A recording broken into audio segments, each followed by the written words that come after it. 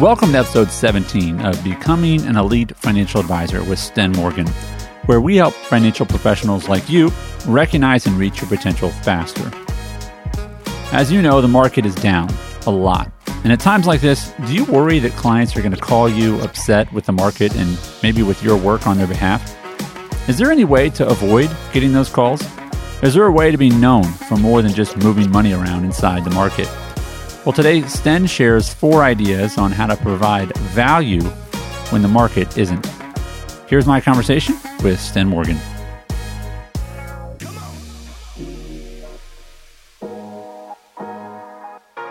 Welcome to the podcast. I'm here with Andy. We're excited to dive in today about how you can add value when the market is not. When the market is falling, what do we do for clients? Yeah, because they might call you. And we want to get ahead of that. And when they do call, what do you say? Mm-hmm. If they haven't called yet, should you call them? So we're going to talk about that on a really, really practical level. So I want to ask first, how do you position yourself so that when the market does fluctuate, and not just fluctuate, but do what it's doing now, how do you position yourself as an advisor to protect against just being seen as the investment guy? Yeah. For me, it's evolved. So when I first started my career, I was the insurance guy, and nobody called me when the market was falling, which was good and bad. But they didn't think of me as a solution. They didn't think of me as an expert, and so it was less impactful. As I shifted over to the investment-only side, that's all they saw me as, and I hung my hat on that. And so when the market was up, hey, Sten's great advisor. When the market was down, it was, hey, why are you losing money? What's going on? So my value to the client ebbed and flowed with the market, which I could not control. That's a really fascinating thing about, is that something that you have some degree of control or influence on, but ultimately do not control, is the thing by which you're measured. I mean, it's the joke of, I hate our weatherman. Like, no, you live in South Dakota. I used to live there, so don't be mad at me, South Dakotans. Like, you don't get mad at Jay. Shout out to Jay Trobeck. He's my friend. He's a very well-known weatherman in South Dakota. But you can't get mad at Jay for it snowing in May in South Dakota. You chose to live there, right? So if you're in the market, your client may get frustrated with you because this or that. But how do you protect against that? How do you protect against, other than just do insurance only? Yeah. Okay. End of episode. Right? That's right. How do you protect against that? It is. There is something you take on being an investment advisor. If you're participating in the market, we can get paid well in this business, and there's times where it's like, hey, this is going smooth, clients are happy, and there's times where it's not. And that right now we are being tested. And so my hope is for advisors, they embrace it and say, this is part of it. And I'm paid for this. I'm ready for this. When again, you can't control the market. What I think clients want is proactivity. A lot of times whenever I've had a client call and be really upset, they just wanted to know that I was thinking about them. And so we have to think about the psychology of the situation, but also as an advisor, we are the product. Like, are we adding value? And if the market's falling and we're doing our best to add value in that, which could just be emotional coaching. Vanguard had a great study called the Advisor Alpha. And I think the biggest value an advisor added based on their numbers, it was like 75 bips a year on emotional coaching. So there is something about keeping somebody on track, but if your response to a down market is hold the course, just hang in there, I don't think you're factoring in the psychology of money, of what the client's really looking for. And so for us, what we try to do is we try to get some wins. There are things outside of the market that an advisor can do to add value, that to their client reminds them they're not just sitting there on their hands waiting for this to, like, they are being paid and they're working. So I hear 2 things. One, there's ideas separate from the market, really completely, that you can add value so that when they think of you, they don't think, well, all they do is handle things in the market, and the market's down, so therefore they are all bad or all good based on the market. So that I hear 2 things. One, there's ideas outside of the market that you can provide to show your value, and so that changes your identity, right? And then secondarily, there are things that you can do related to the market when the market is down or to protect from market volatility. So let's talk about the non-market ideas first. And again, as a reminder for those of you listening, this is something you could do tomorrow in a meeting with a client. Yep. All right. One of Sten's deepest desires and part of his heart is he wants to be really practical. And so this is something you could change tomorrow in a client meeting. So Stan, give him a couple really practical things that, and I'll be frank, most advisors think, oh, that's too simple, it won't work. Yeah. We've heard otherwise from the advisors we've coached. Yeah. So what are a couple ideas? Let me remind everybody listening, and this is my experience and affirmed by a lot of other advisors, is that what you think you're great at, if it's market related, to the client is kind of table stakes. I get most of my clients, they come in, they have other advisors that are managing money. I get them because we share other ideas with them, and they're like, oh, what you do what the other person's doing and this? Right. Whatever the other advisor has thought that they've communicated about how good they are at managing money, to the client, it's like, well, I guess, but to them, I can do it. Anybody can do it because they don't know the difference of how money is managed. They think like, oh, you're all the same. You're all managing money. And a lot of times those other advisors hang their hat on relationship. Oh, that's been a client of mine for years. In a down market, especially, you have to be on watch because they like you. They might still see you at church or at the grocery store. But if I meet with that client and their last statement they saw was losing money and I come to them with new ideas that they've never heard from you, that's most clients will be open to a conversation. And so a few really specific ideas, you need to get some wins. So when the market's falling like now, try to get some wins. A quick win could be reviewing their P&C insurance. So we have a third-party group that has kind of agreed to review it and give us ideas back. And it's like, hey, here's a way to save $1,500, $2,000 a year. Like while the market's falling and we're doing our job there, is there anything else we can do on top of that? So the P&C insurance one is a quick one you can do to get a win. And again, that's usually an independent person. They're going to shop it out. You're going to have a communication with them. About, hey, I need you to look at this. I need you to get it back to me in a timely manner. I need you to not go try to sell that person life insurance. That's right. Yeah. I mean, part of it, yeah. I mean, it's like, like some of those people are in that business, right?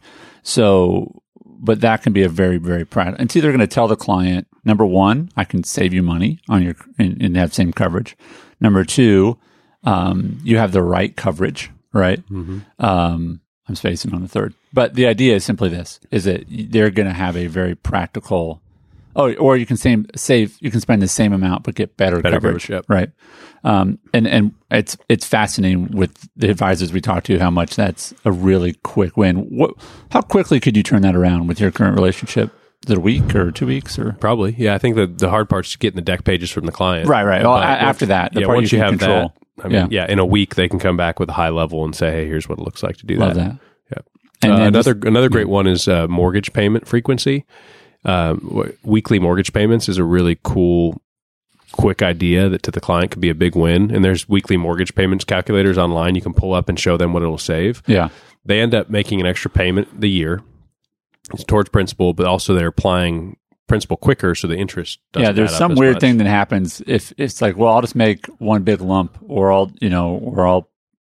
there's something that happens when mathematically when you're doing it weekly or even every other week, Yep. that it does help in a different way. And it's a forced savings tool in a way. Like if I have to wait for a client to make one big payment in the year, sometimes that's gone versus them paying a little bit extra every 2 weeks or every week.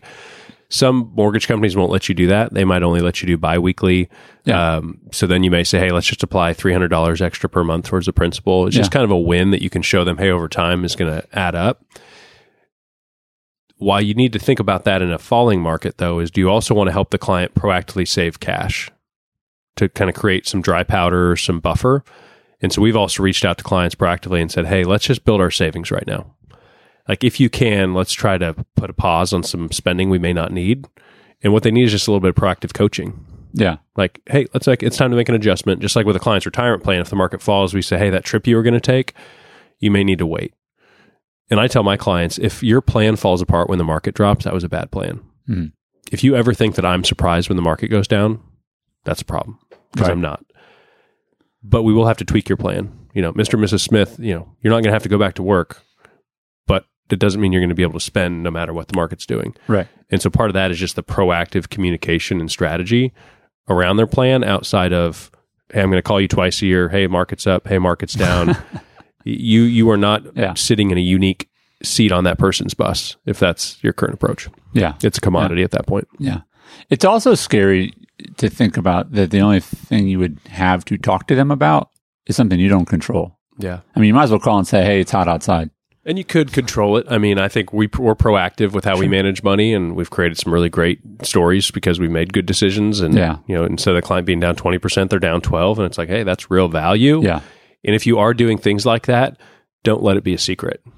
Like, communicate it and remind them that, hey, we did this and look what it saved us. Like, within reason, if that's, you just keep talking about that for the next 2 years, people are eventually going to say, hey, what have you done for me lately? Right. But there are opportunities in a down market also.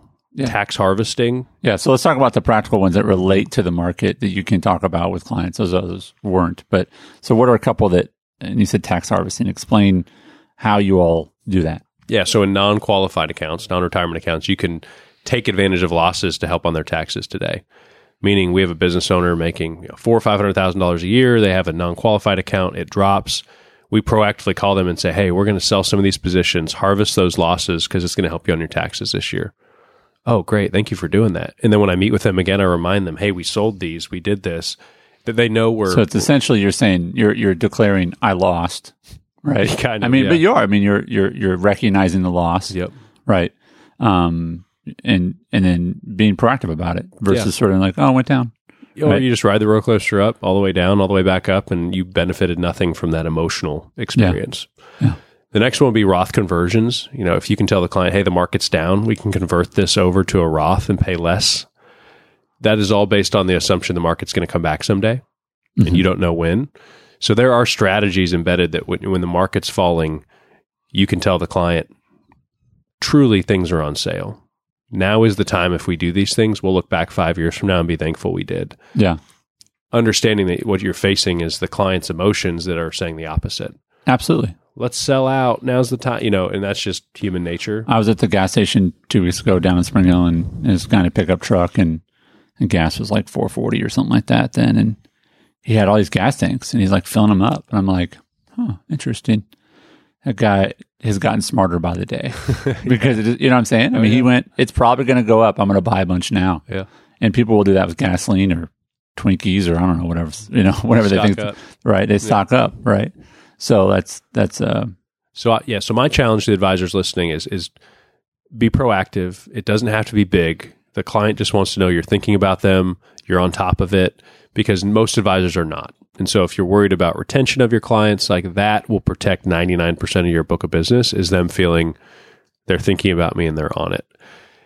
What every advisor should do within the next week or two, if you have not, is understand the market is corrected enough to where something has to be done. It's not one of those things where it's like, hey, let's stay in our office and be quiet and this will kind of blow over. Yeah. It's like in 2020, if you weren't communicating or doing something, there was enough doubt in a client's mind that your book was at risk. And so you're at least your top 20% of your clients. You need to proactively reach out to them, tell them what you're seeing, what you're thinking. And that's probably not even just a generic email. This is a reach out as a business owner to the 20% of your clients that probably generate 80% of your revenue and say, we are on it. Here's what we're thinking. Here's what we're doing. Don't let that opportunity pass you by. Unfortunately, when people are left to their own thoughts, absolutely, it's always to the negative. Meaning they're sitting there at home being like, well, hey, why hasn't Susie called me? Like, maybe I'm not important. Maybe she's not, that's just where or maybe she's hiding. I mean, she doesn't know what she's doing, or he doesn't know what he's doing. And so I think that part of being proactive in 2020, we probably sent out like 6 or 7 proactive touch points and updates to clients. And fast forward a year, people are still talking about that. Man, when you sent that stuff out, that just really helped me, because they're hearing it from CNN, Fox, or somebody else. What is your spin on it? What they want to know, what they're paying for, is what is Sten thinking? Yeah. Like, what is he doing? What would he do if he was us? And so now we use a lot of video, because it also makes that personal connection. And they're like, oh, I'm watching Sten say it, versus here's an email that was probably written by somebody else with some bullet points. So using some video updates is really powerful too. Yeah. Well, something I saw that you did really well in your last video update to clients was, and this is this sort of communication 101 stuff that a lot of people just forget, is you're talking to the individual. So when you're looking at the camera and you're speaking, you don't say, hey, I want to give everyone an update. You say, I want to give you an update on, and people feel that you're talking to them because you are. That's right. And I also think that you will give a different sort of message if you really have a person in mind that you're speaking to. And so do that, take your time, don't rush through it. be don't feel like it sincere. has to be overproduced. I was kind of, my head trash in that was like, well, my background, my lighting's not perfect. And I was like, I could have some text overlay when I talk about stuff. And I just said, no, this just needs to get out. Yeah. Like if it feels like it was kind of made on my Loom, which is the technology we use on the computer, which you click a button and it takes a video. Yeah, Loom.com. I mean, great, quick tool. And it just needed to get out. Yeah. Like good enough to move on. And it was great. It was really good. Yeah. And what it reminded me of as I watched it was, oh, this looks like this is like a update from the trenches. I mean, it's sort of like, well, you think about like the war correspondent, like it's like they've got the big old vest on and they're like in the, the bulletproof and they've got the helmet and you're like, they're in it. Right. And it had that kind of feel like, hey, everybody, like market's doing what markets do and like, let's talk about it. Yeah. And it didn't feel like overly produced. So I appreciated that. So really practical ideas on things you can do outside the market as it relates to the market. Also reaching out to that 20% proactively. And I'll also say this, Dan, and again, just kudos to you and your team, that you're communicating more right now than usual. Mm-hmm. You have a communication calendar that you use, but they're more personal updates, or I guess more, they're just not quite as packaged because it's like, hey, we want people to hear from us. We're not going to wait for the formatting to be perfect or the lighting to be perfect. So I think your frequency is increased as well. Yep. I think that's a lesson everybody can learn from. Yeah, and we got some referrals recently from it too. Oh, really? They're like, hey, this person, I think you're doing a much better job. They haven't even heard from their person. And there's a component of protecting your book and serving your people well, but just in our experience, doing that well has led to more business too. Nice. Good job. Well, thanks for listening to today's episode. Can you do Sten and I a favor? Put one or more of those 4 ideas into practice with a client this week. Then report back to us on your results. You can reach out to us by going to stenmorgan.com/podcast. That's stenmorgan.com/podcast and using the form at the top of that page. We read every single comment that's sent our way. And if you're looking for a community of advisors to help you with creative ideas like the ones we shared today, visit stenmorgan.com/EAN to apply to join. We'd love to help you reach your true potential. And as always, thanks for listening. We appreciate you.